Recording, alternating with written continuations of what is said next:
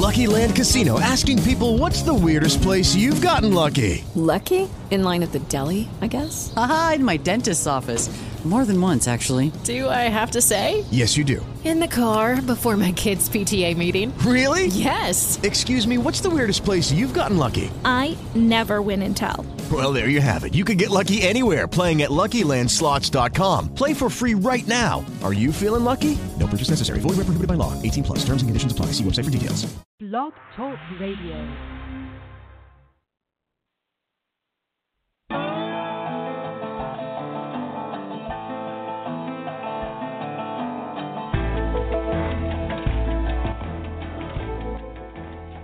Classic Indian music with a modern touch from Akshara, and a brand new album out today from the Rig. So stay tuned. This is going to be lots of fun.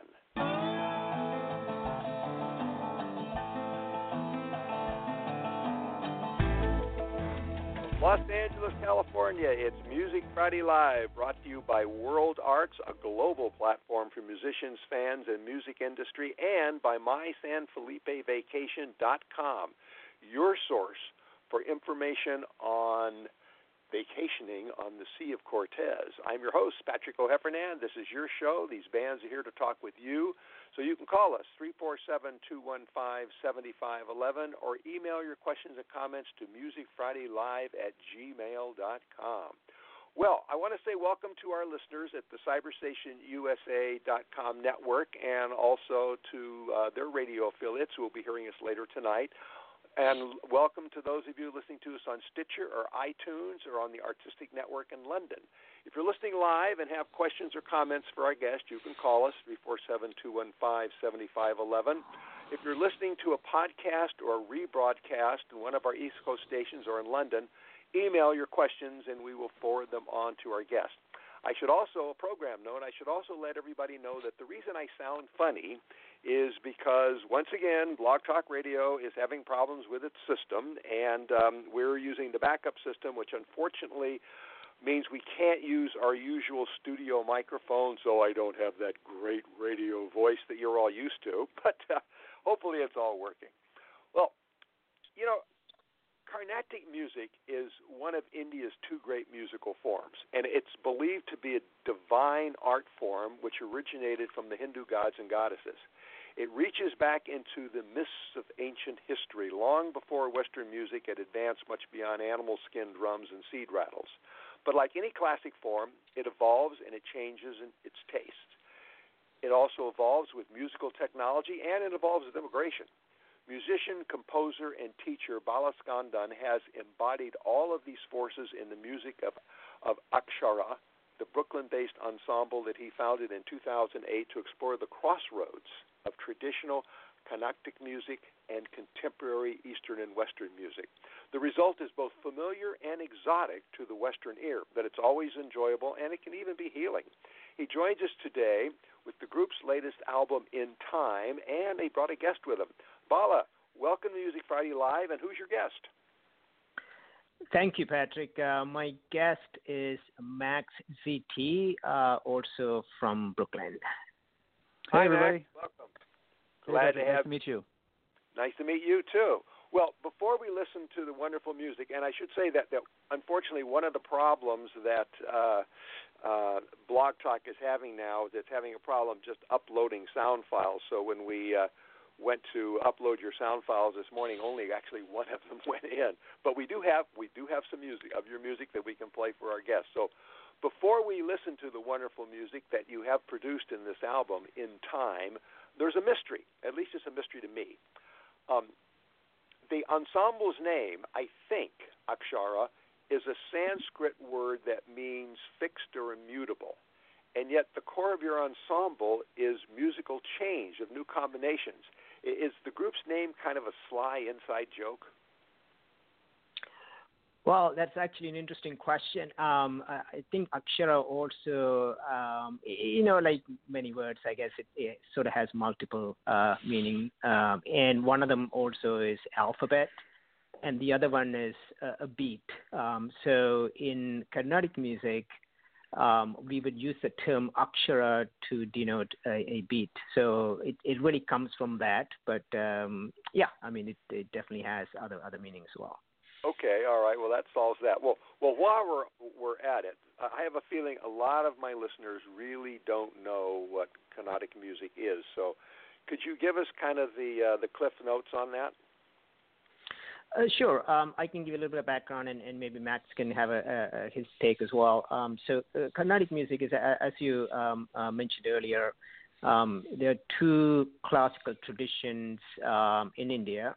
And sort of loosely speaking, one from the north called Hindustani, which obviously was made famous by people like Ravi Shankar. And perhaps a lesser-known tradition is called Carnatic, which is from the southern part of India. As indicated, the Carnatic music started mainly in the temples. So it has kind of that spiritual aspect to it, but over time it's become much more of a performance music. So it went from temples into performance halls. So that's the background. Okay, and what kind of instruments will we see in Carnatic music? So a typical Carnatic music concert would be either a vocal concert or a instrumental. I would say majority of the concerts that you would hear in a traditional sense would be a vocal concert, and the two instruments that would have to be there to accompany, I say have to be there because it's sort of the traditional thing, is one of them, interesting enough, is a violin. And the other one is a somewhat hard to pronounce name called mridangam, which is the percussion instrument that is also featured in the Akshara album as well. Okay, and did the British bring the violin? Absolutely. It was actually a brother of a famous composer. So we have three famous composers in the Carnatic tradition, and it's one of the composer's brother who heard the violin and decided to bring that in and started to accompany. Before violin, there was a Indian instrument that used to accompany vocal music called veena. And so this gentleman introduced violin, and it basically took off in the middle of 19th century. And now you cannot have a traditional concert without violin. So it's quite an interesting story there. Okay, all right. Well, I've always thought of Indian music as being heavy percussion. And in fact, I play the cajon, which is, I don't know if you know what a cajon is. Okay, well, I play the cajon and the güiro and some of the Latino percussion instruments. But at one point in my life, because I've always been interested in percussion, I got a tabla as a birthday present, which I was never able to figure out. Right? Yeah, it takes some time. It does take some time, and I wasn't taking lessons then. I am taking lessons now, but I'm sure it's still up in the attic someplace. Well, I want to play a song from the EP, and we do have one of your EP songs that the platform was able to load that emphasizes drumming. And I understand you're also a drummer, aren't you? I am a drummer, yes. Yes, Bala's a mridangam player and kind of composer for everything. Okay, and could you each of you explain what the drum is that you play? Well, I play the mridangam, which is the South Indian version of tabla, if you like. So tabla is the main instrument from the northern tradition, and from the southern tradition, it's a double-headed barrel drum that I play. Max plays the hammered dulcimer. So he's a percussionist. He can probably even play drums. I don't know, because he's pretty good at what he does. But I'll let Max speak about what he does. Yeah, the dulcimer in the United States is used for mostly like American folk music and Celtic music. And that was my background for many years before I got really interested in West African music and started studying and traveling out and living in Senegal and then eventually moved to New York and got really exposed to a whole bunch of different varieties of music, eventually finding Hindustani, North Indian music. There's an earlier form of the dulcimer, one of the earliest, called santur, which is actually originally a Kashmiri folk instrument. But now it's pretty much a mainstay in North Indian classical music. And so I got a grant from the American Institute of Indian Studies and kind of went out there and spent a couple of years studying santur, and now that's changed pretty much everything for me. Wow. And I bet we don't have to do it now, but I bet it's a very interesting story about how the instrument got from Kashmir in the north to Chennai in the south of India. Well, it's not even used too much. Bala, you can correct me if I'm wrong. I don't think it's used too much in the South Indian music, but it actually was barely even used in North Indian music, only until my Guruji kind of brought it from the folk tradition into the classical tradition. That's Pandit Shiv Kumar Sharma. He brought it in I guess what would be the 50s and 60s. He brought it from kind of the aesthetic of the Kashmiri kind of folk tradition into something it's pretty much a mainstay now in North Indian music. You have a variety of different instruments that are famous. Bansuri would be the flute, sitar would be as well, sarod, obviously vocal, and then santur. Those are the ones that are kind of the most famous of instruments. And so it's kind of funny how now it's become a major part of the tradition, even though it never started there. Similar to the violin. We're not talking even that long ago when the violin wasn't used at all in South Indian music. We're talking, 150 years ago. That before then, which was, thousands of years, it never actually was there. Then the veena was the main accompanying instrument, though now the veena is not as popular just because it's, I think, a hard instrument to play. But it's funny how traditions and classical forms can just change constantly. Yeah. So he's absolutely right, Patrick. I brought Max into this group, and I don't think it's. I would doubt if there's any Carnatic traditional setting where people would be playing dulcimer. Or santur even. Yeah, even santur, and so that's the interesting thing about Akshara is that although the music, what I know is Carnatic music, so I write it. But these guys bring their background, their experiences, their take on what I write, and add a lot of interesting depth to it, and that's what makes I think the group somewhat of an interesting group. Well, it's a very interesting group, and I want to play some of the very interesting group's music. This is Find the Gap.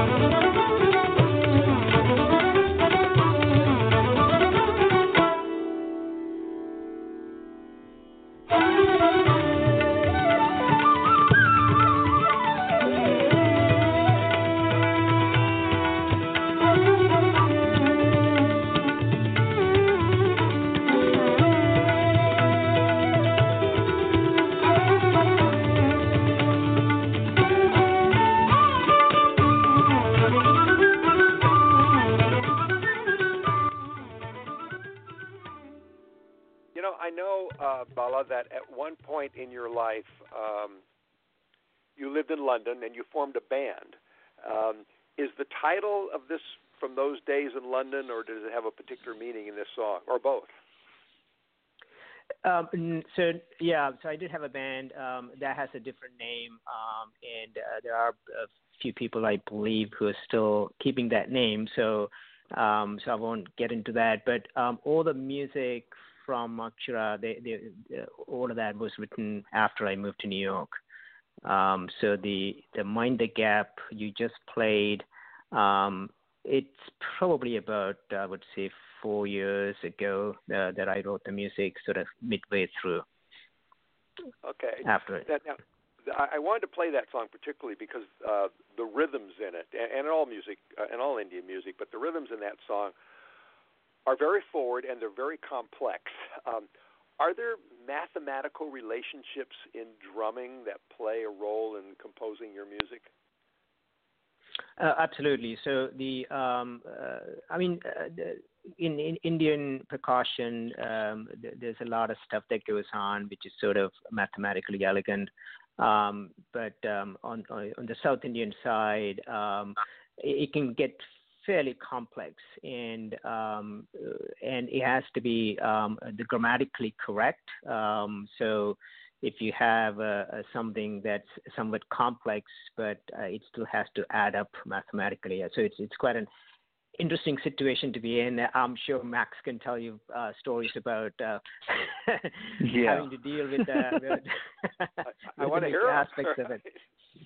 Yeah, I mean, coming from my background, in the West, we're very kind of just accustomed to and focused on 4 and maybe 3. 4 would be like pretty much every bit of Western music you've heard, which is like 1, right, 2, 3, 4, time, 2, 2, 3, 4. Exactly. 3 would be kind of like a waltz, like 1, 2, 3, 1, 2, 3. But in North Indian and in South Indian music, there's major elements of what we like to call odd meter, which is 5s, 7s, 9s, 10s, 11s, 13s, 15s, and all that stuff was very. You can also find that actually in Balkan music as well, but just a slightly different subdivision and a slightly different way of thinking about it. But learning all of that stuff was pretty tough for me, and actually, the easiest way for me to actually do this was there are these great boxes that you can get that are just you just press a button and it cycles this rhythm for over and over and over again. And there's actually an app for that now, which is pretty incredible, and it's amazing. It's an amazing app. But what's so interesting about, or at least what helped me learn that style of music or being able to play in that stuff really easily, was the fact that all the percussion instruments have pitch, and so that allows for there to be a melody within the drum beat. Which you don't really have in the West. Normally in the West you have, bass drum, snare, maybe some toms and some hi-hats and some cymbals, but generally speaking it's just bass and snare, and in Indian music there's a melody, there's pitch shifting, there's pitch bend, you can just sing the melody, and then afterwards you add it up and you realize, oh, that's in 10, oh, that's in 5, oh, that's in 15, oh, that's in 9, and it made it really easy. I just started to sing the rhythm, and then only afterwards, did you realize that it's this odd meter thing that I wouldn't have been able to kind of do if I, just kind of got stuck in my 4s and my 3s. So playing with Akshara, and especially having a composer be a drummer. Do you actually do arithmetic when you compose? Do you actually add things up? Yeah, yes. I'm sure. Yeah.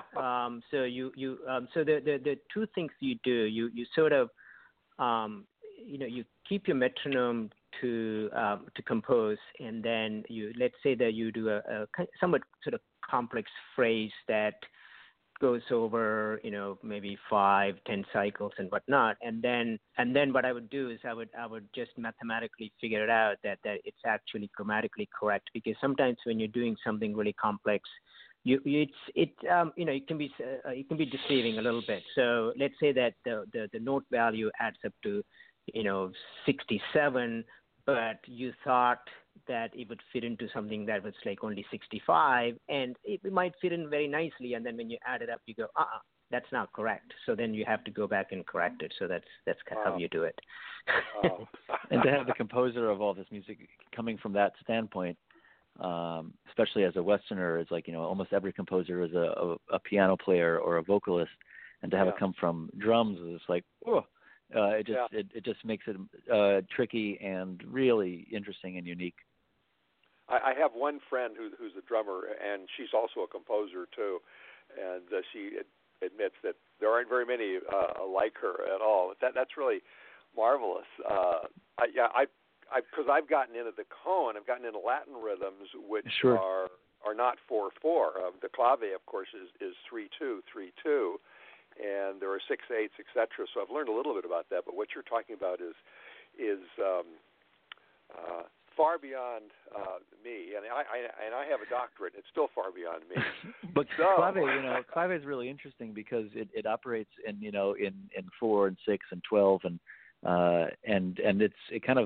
it's an interesting kind of way of thinking about music. I'm really into Argentinian music and Afro-Peruvian music too. So it's that's something that's really, especially as a cajon, that's prime time territory for that world. Yeah. So clave is really interesting, is how it goes over the bar and how you're supposed to feel this kind of like sub pulse, that's going on, other than just the standard straight 4 or 3.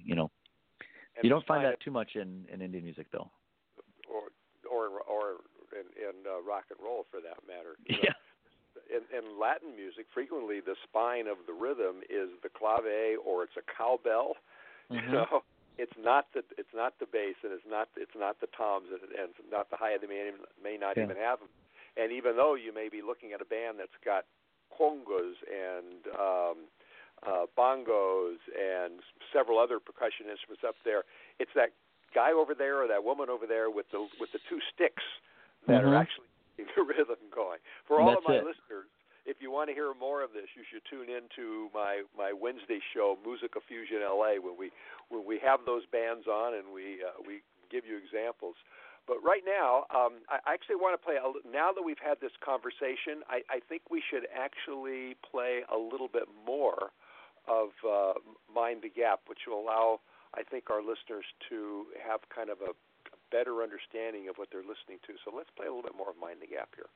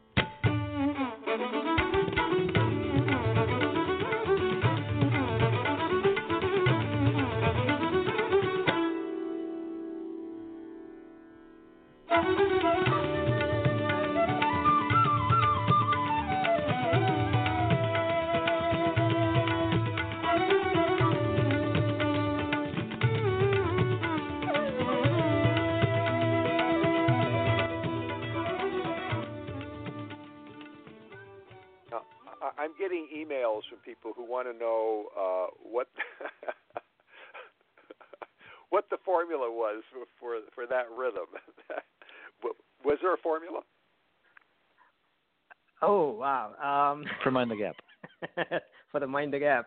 Well, that one's probably our simplest tune on the record. Yeah, actually.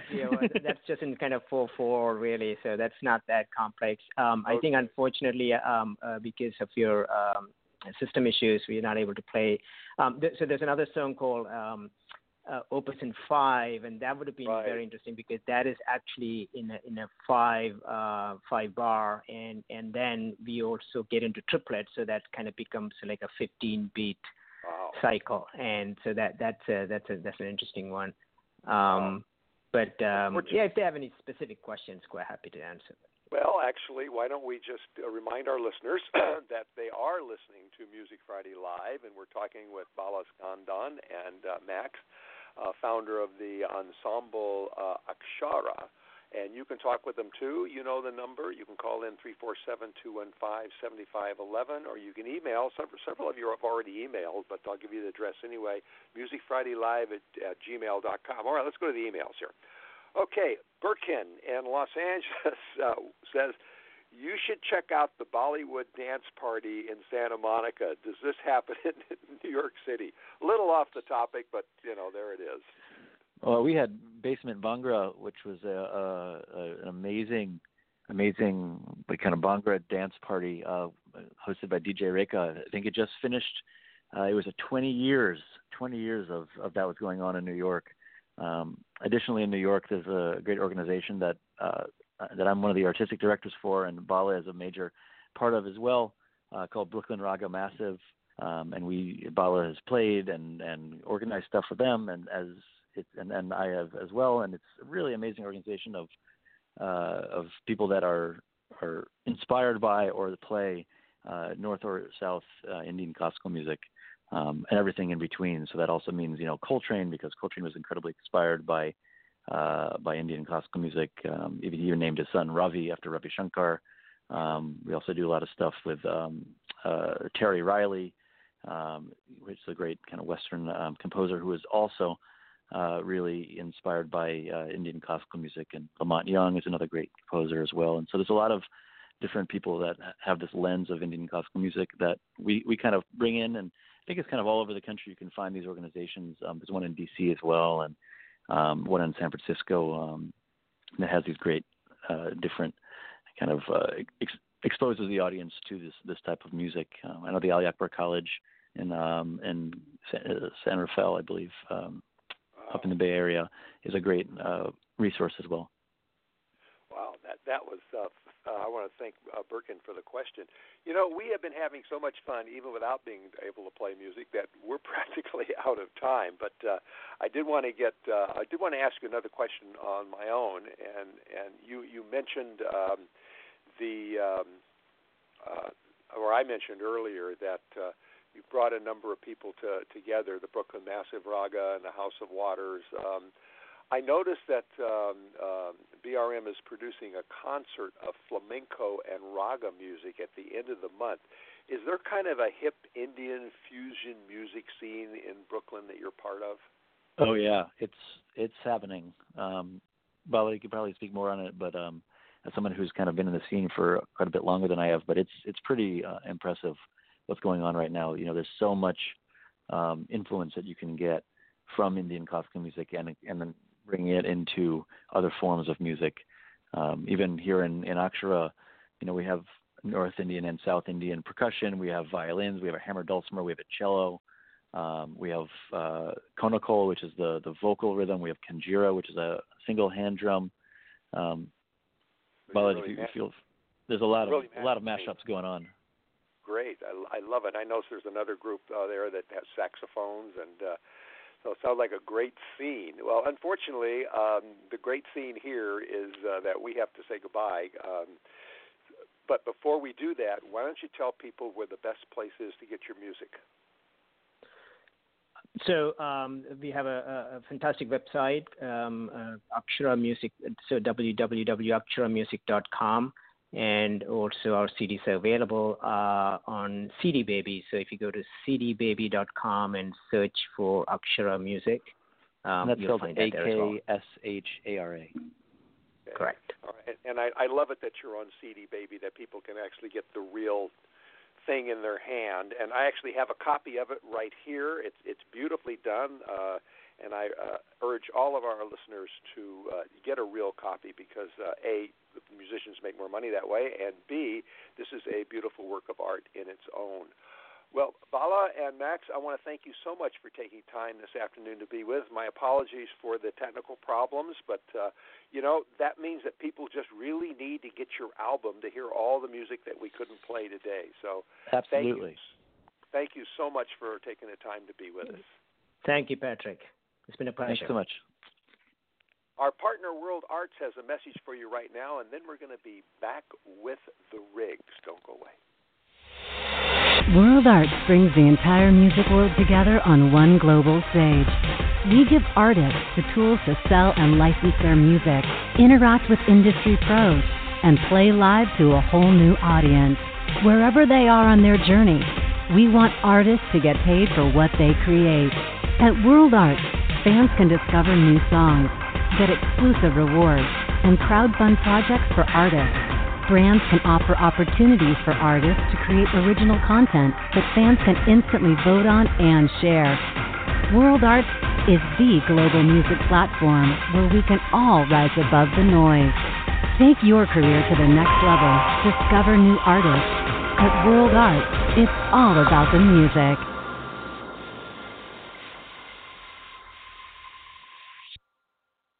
Hi there. We're back. And that was our broadcast partner, World Arts, the global music platform that connects artists and fans and brands and industry pros. And you should be part of World Arts. So sign up at www.worldarts.com. It's free. We are there, and you should be there too. Well, I'm Patrick O'Heffernan. I'm your host, and of course, we always love to hear from you. You can email us, you can chat, you can, do whatever you want. Use smoke signals, whatever. But best probably today is email. We are having some technical problems with the radio platform. However, I think we've pretty much solved most of them. But in any case, we do want you to have an opportunity to find out about our wonderful sponsor, who will take you to a wonderful vacation. So hang on, we're going to Mexico. Just 2 hours south of the California border lies the enchanting seaside town of San Felipe, Baja California, where friendly people, warm waters, and a relaxing vacation awaits. And it all starts at www.mysanfelipevacation.com. Whether you choose to golf on the 18-hole championship course overlooking the Sea of Cortez with friends, enjoy a romantic weekend for two on the beach, or take the whole family for a fun-filled weekend of shopping and activities, you'll be sure to find just the right accommodations at mysanfelipevacation.com. So what are you waiting for? Isn't it time you got away? Visit www.mysanfelipevacation.com today. That's www.mysanfelipevacation.com. See you in San Felipe. Yes, if you're in Southern California, Arizona, there's a fabulous vacation waiting for you, only a half a day's drive away in San Felipe on Mexico's Sea of Cortez. Sign up, mysanfelipevacation.com, and use the discount code MFLA5, and you will get a 5% discount on everything that you book. So see you on the coast in San Felipe. Well, there's some music you dance to, and there's some music that you headbang to, and there's some music that you listen really carefully to, and there's some you just sort of abandon yourself to. The Riggs make music that manages to get you to do all the above simultaneously.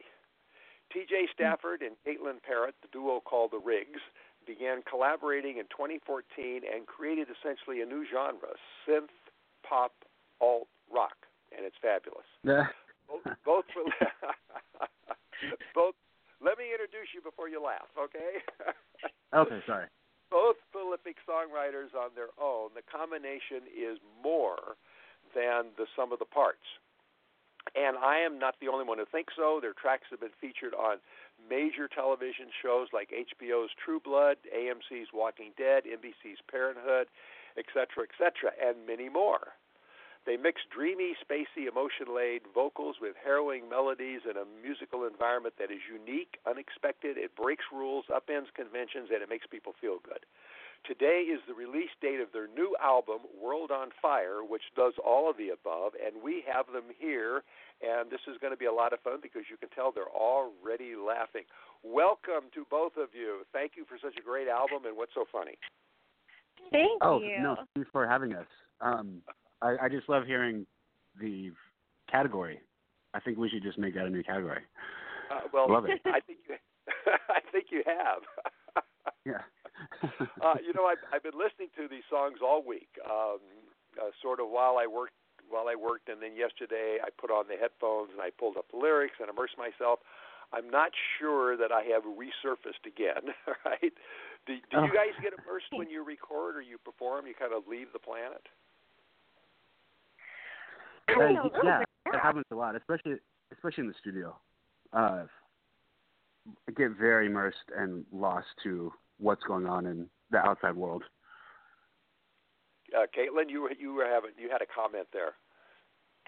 Yeah, well, I mean, I think it's just music is an escape as it is, but definitely the stuff I feel like it's easy to get lost in. Well, there's a great video of the two of you on your Facebook page screaming and laughing in the studio. Is primal screaming good preparation for World on Fire? Yeah, I think so. That was a fun moment.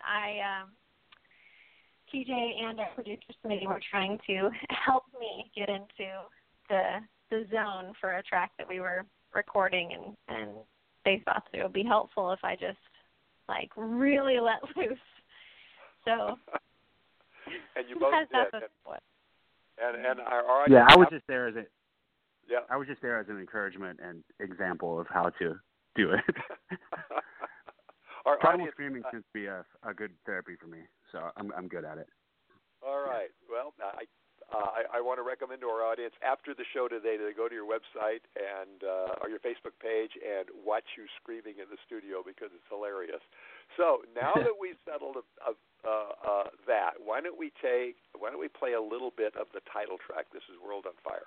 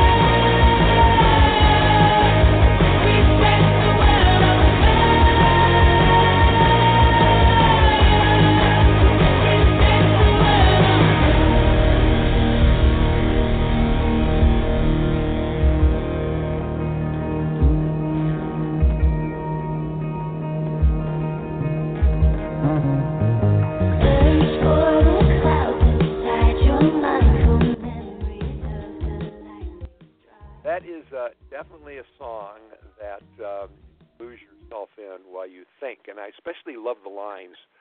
Search the clouds inside your mind for memories of the lightning strike. Listen for the thunder, hear it echo through the chambers of your mind. Is the world really on fire? Do we all collectively have those memories? Do you have those memories? Yeah, I think.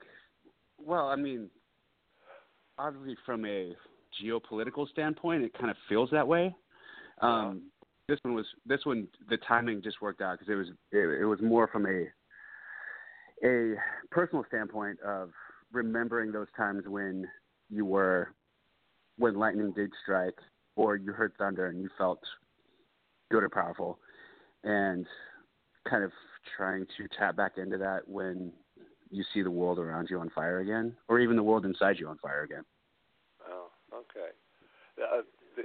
You have anything to say about that, Caitlin? I mean, I agree. I think it's easier to tap into those moments and those memories after the fact, for sure. Sometimes when it's happening around you, it's just completely overwhelming, and you have to wait for it all to pass before you can recognize it for what it was, and then tap back into it to get you through the next catastrophic situation. Well, and there's a moment of complacency too that it helps to go back to those memories to kind of get yourself out of, so you can fight what you need to fight. Yeah. Well, the musical structure of the song sort of parallels that. It's really brilliant. You start with a short, almost Indian drone, and then the synth notes fly through the room like deranged birds or insects. And Caitlin, your voice kind of very purposely strides through all of this, and it brings us to a climax. Did you write all that out, or did it kind of develop as you worked on it? Most of the stuff develops as we work on it. We kind of go, and thus the schizophrenia of the production on the album, for lack of a better word. But we kind of go from a standpoint of what does this song need, as opposed to like what is our sound or what is the genre that we're trying to fit into. So, okay. And at this time, we were very much in had a thing for like old Yes albums and the synths and organs and stuff that they would do, and like so that's where it led. It felt like it was appropriate. All right. Well, your voice in that, Caitlin, is just sort of perfect the way it floats through all of that chaos going on there. And speaking of what you bring, Caitlin, there is a wonderful video of you playing the ukulele and singing "Over the Rainbow," right? Uh-huh. Do you ever think you could sneak that into one of your songs? The ukulele or "Over the Rainbow"? Oh, either one. I mean, "Over the Rainbow" is one of my favorite songs of all time, and I think I learned how to play ukulele for that song. But yeah, I mean, we're not afraid of sneaking anything into our music. I don't know if you've noticed, but I have noticed. Yes, I have noticed. All right. Well, I'm gonna watch and see if the ukulele turns up in any of your songs, or if you sneak "Over the Rainbow" in. But in the meantime, well, now those are both. That sounds like a challenge now. So consider it done. Okay. All right. Well, if you do it, let me know. We'll have you back on the show. In the meantime, I want to play another sample of the, I guess, Caitlin, of your singing. Although this is definitely not "Over the Rainbow." This is "White Flag."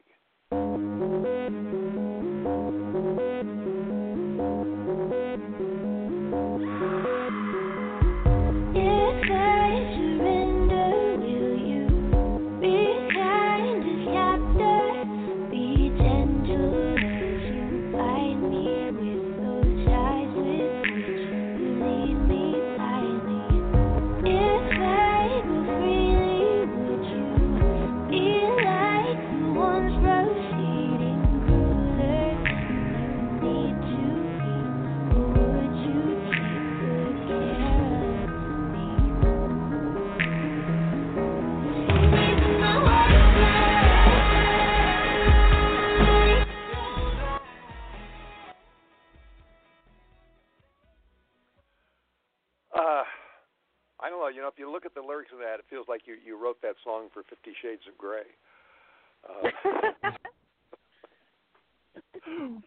What was the inspiration for that? With a song that has lines like "One kiss to bait and charm me, one look and you disarm me, lost my grip, I'm falling free, and now you've got me on my knees."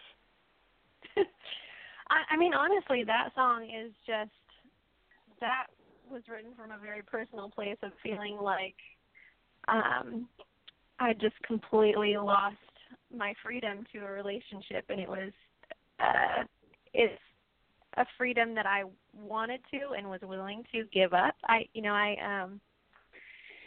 getting real personal here. I had never been in a relationship, and I'm not going to tell you how old I am, but old enough to have been in many, and I was very much used to living an independent life with no one to be accountable to, no one's feelings that I had to consider for anything. And something about love makes you like want to give all of that up, Yeah. And so that was kind of my anthem to deciding that I would rather feel like a slave to like love and to like the glorious world that could be opened up to me by surrendering than to continue living like I was, just completely free and independent. And now I know. Now I understand why I was thinking of 50 Shades of Grey in there. You two have a knack for instrumental emphasis. You use symbols or symbol-like sounds to underscore your lines, and you can add a real stomach punch to some lines. It's almost exhausting, actually, in a good way, to listen. Do you get drained by recording and performing? Yeah, definitely. I think anything that you put that much passion into and that is that deep of a love is definitely draining. But one of those great drainings where you go home and you're good exhausted after leaving it all out there. So okay. And we try to convey that with the production and songwriting. You do. I mean, obviously you do, and I really recommend that folks listen to your music with headphones on, but that the headphones have a long cord so they can move around. Now, I do that because the words are important. Now, which are harder for you, the words and the music? For me, the words are always harder. Okay. Yeah.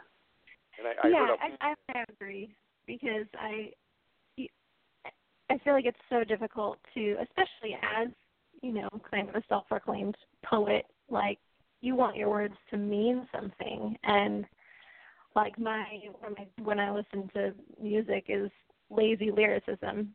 I just really think that there's so much, you can have so much power in what you say and then how you marry it with the instrumentation and the melody behind it. So to kind of, like, slack off on lyrics just feels like a totally wasted opportunity. So I feel like there's a little bit more pressure, at least for me, when it comes to wanting to make sure that we're saying exactly what we want to say and saying it in a way that's beautiful and moving.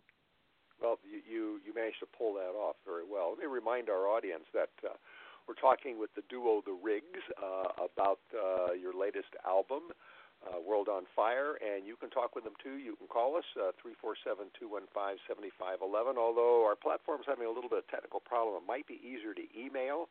And some of you've already emailed in, and that's musicfridaylive@gmail.com. And actually, I got a couple emails here. Reston in Austin. I like that, Reston in Austin. What gear do you use, and do you auto-tune your voices? Okay. Oh, gosh, we use all the gears. Okay. With an album like this one, it's a lot of in-the-box production through synths and Pro Tools that we use. I played primarily on a Les Paul Gibson Jr. when it's electric stuff, run through an orange amp. I mean, that gets really boring talk really quickly, but we use a Manley microphone. Yeah. No, okay. We don't auto-tune, but we throw vocals to the washer to make them sound as good as possible. Okay. K-Girl in Los Angeles wants to know, where can we see you live in L.A.? That is a great question. We are totally guilty of being just like complete homebodies and studio rats, and we struggle to get out as much as we would like to. But we are planning, in the early stages of planning, a release show. We love to play at the Troubadour when we can, but we haven't booked anything yet. Okay, all right. Well, I think you just answered the next question, which is from Vanessa in Tampa, who wants to know if you're going to be touring on the East Coast. But apparently, nothing in your plans right now. No, there's nothing in the books yet, but there's always possibilities of tours. All right. So, like we said, we love being in the studio and cranking music out. So that's where our wheelhouse. So that's probably the same answer for Bruce 14 in Austin, who wants to know if you have ever played South by, or if you plan to play South by. I played there personally with past bands, but not with the Rigs. The best thing I think with all these emails is this is a great way to start demand for us to tour. So put those voices out there, because then then we'll do it. Yeah. Okay. All right. Well, everybody should go to your website, your Twitter feed, your Instagram, and put in responses and replies and that say, "Please tour. Come to my town." Exactly. You know, although your music has been in a lot of places, it's been in some major TV shows, and I wonder, do you write music for specific scenes, or do the music directors pick existing songs for their shows? We don't usually typically write for a scene. We just like to write music, and then we kind of make it available for music supervisors to find and place where they like it. But yeah, we basically just write for ourselves and then make it available for other people to incorporate. All right. Okay. Well, since you write for yourselves and we all enjoy it, and this album is dropping today, I want to let everybody know that today is the day you can get your copy of World on Fire. Why don't we play another song from it? Why don't we play When We Are Young?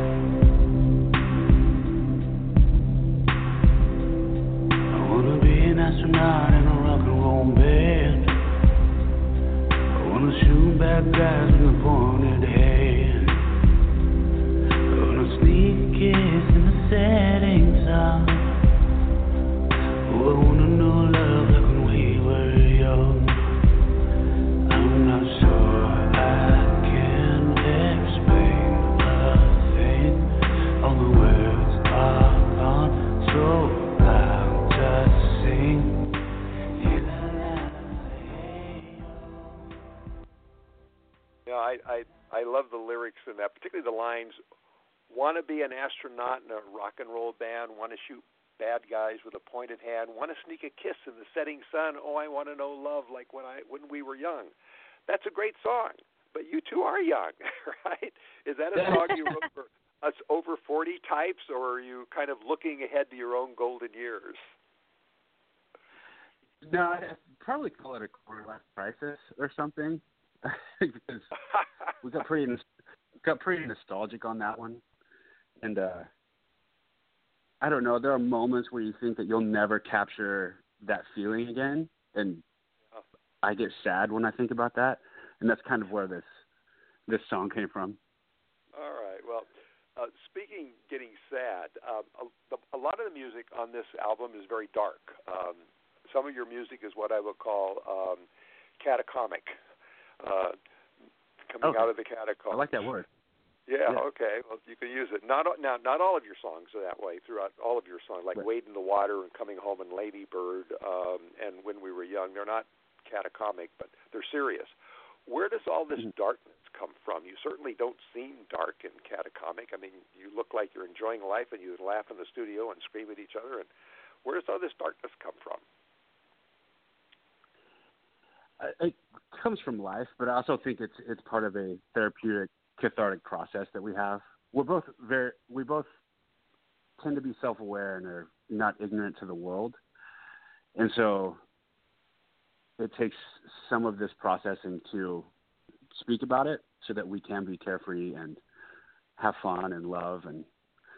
But we're also both introverts that like to spend a lot of time alone and reading books and thinking, and dark thoughts pop up, so you got to process them somehow. Yeah. At least that's my take. Kaylin may have a very different one. Kaylin? I mean, no, I think that's all really true. I think that, I personally try to live my life in a very, carefree and full of life, full of love kind of way. But at the same time, if you don't have an outlet to process all of the real life that actually happens, life is, as much as you want to live a life full of rainbows and butterflies, that's not a reality.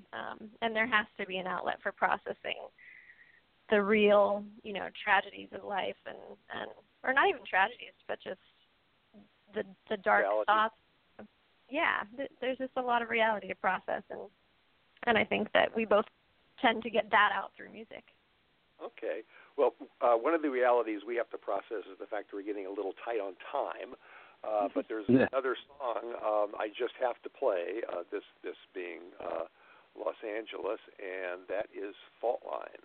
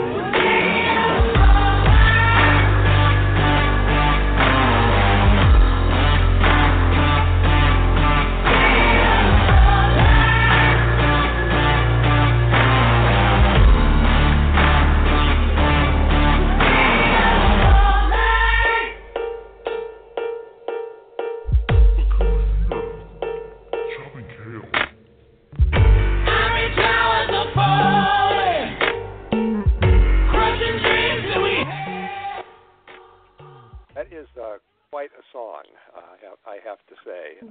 Very powerful. Thank you. They said we could be heroes, save the world from itself, but we're the ones dying for a place on the shelf. I just love the wordplay in there, geologically, politically, socially. But in the last lines, you imply that love is the answer. So it's not a dark song, or is it? No, I think that's actually a good thing to touch on, especially at the end, is that all of our darkness that we portray, we try to make sure that there's a ray of light in there, because there always is. So there's always an answer, but you've got to wrestle with those gray areas and that darkness to get to that point. Truly get to that point. Yeah. Musically, you do so very, very well. Well, before we leave, I want to make sure people know where they can get the album, because it's just out today. Where would you like them to go?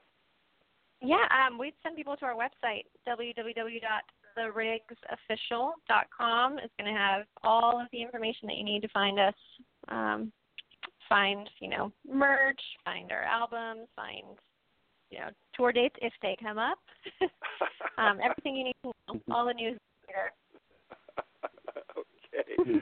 Well, like I say, we've been the clock is telling us we've been having too much fun. We've been down in the catacombs, and I think we've emerged now to make sure that people do go to your website, get a copy of the album. We've only been able to play little pieces of a few songs on it, and you want to hear all of them, because each song is an adventure on its own. And I love your music. I love the album. I love talking with both of you. Please let me know when you actually do come out of the house and play in Los Angeles, okay? We will. All right. Thank you for having us on. We really appreciate it. Okay. Well, we'll have you back on the show when you do when you do start a tour, and thank you for being with us today. Awesome. Thank you. Thank you. You've been listening to Music Friday Live with Patrick O'Heffernan from the Cyberstation USA Network, the Blog Talk Radio Network, and our radio affiliates. Like our Facebook page, follow our Twitter feeds, and get real-time updates on our guest. Our producer is Lars Christensen. Our program director is Jason Bartleben. Our intern is Angeline Serrano. You can download this and other Music Friday programs at blogtalkradio.com/musicfriday. Be here next Friday, although next Friday is part of the holiday weekend. So we've managed to snag an interview with Jade, which will be this week, which we're going to release next Friday at 11 o'clock. So check our Twitter stream and our Facebook page for any updates. That's it for now. Have a great musical weekend, and I'm going to leave you with a little bit more of When We Were Young.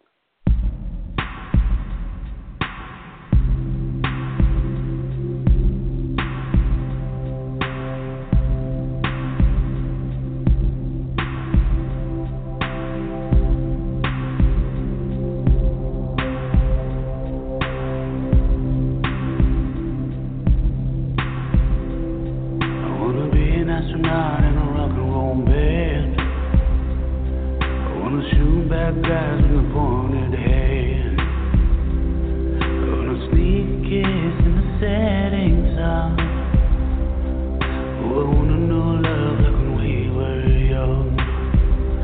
I'm not sure I can explain.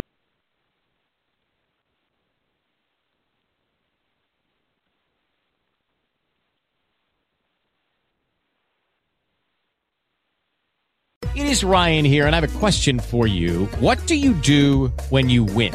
Like, are you a fist pumper, a woohooer, a hand clapper, a high fiver? I kind of like the high five, but if you want to hone in on those winning moves, check out Chumba Casino. At ChumbaCasino.com, choose from hundreds of social casino-style games for your chance to redeem serious cash prizes. There are new game releases weekly, plus free daily bonuses. So don't wait. Start having the most fun ever at ChumbaCasino.com. No purchase necessary. VGW. Void were prohibited by law. See terms and conditions. 18+. Purchase new wiper blades from O'Reilly Auto Parts today and we'll install them for free. See better and drive safer with O'Reilly Auto Parts. O'Reilly Auto Parts.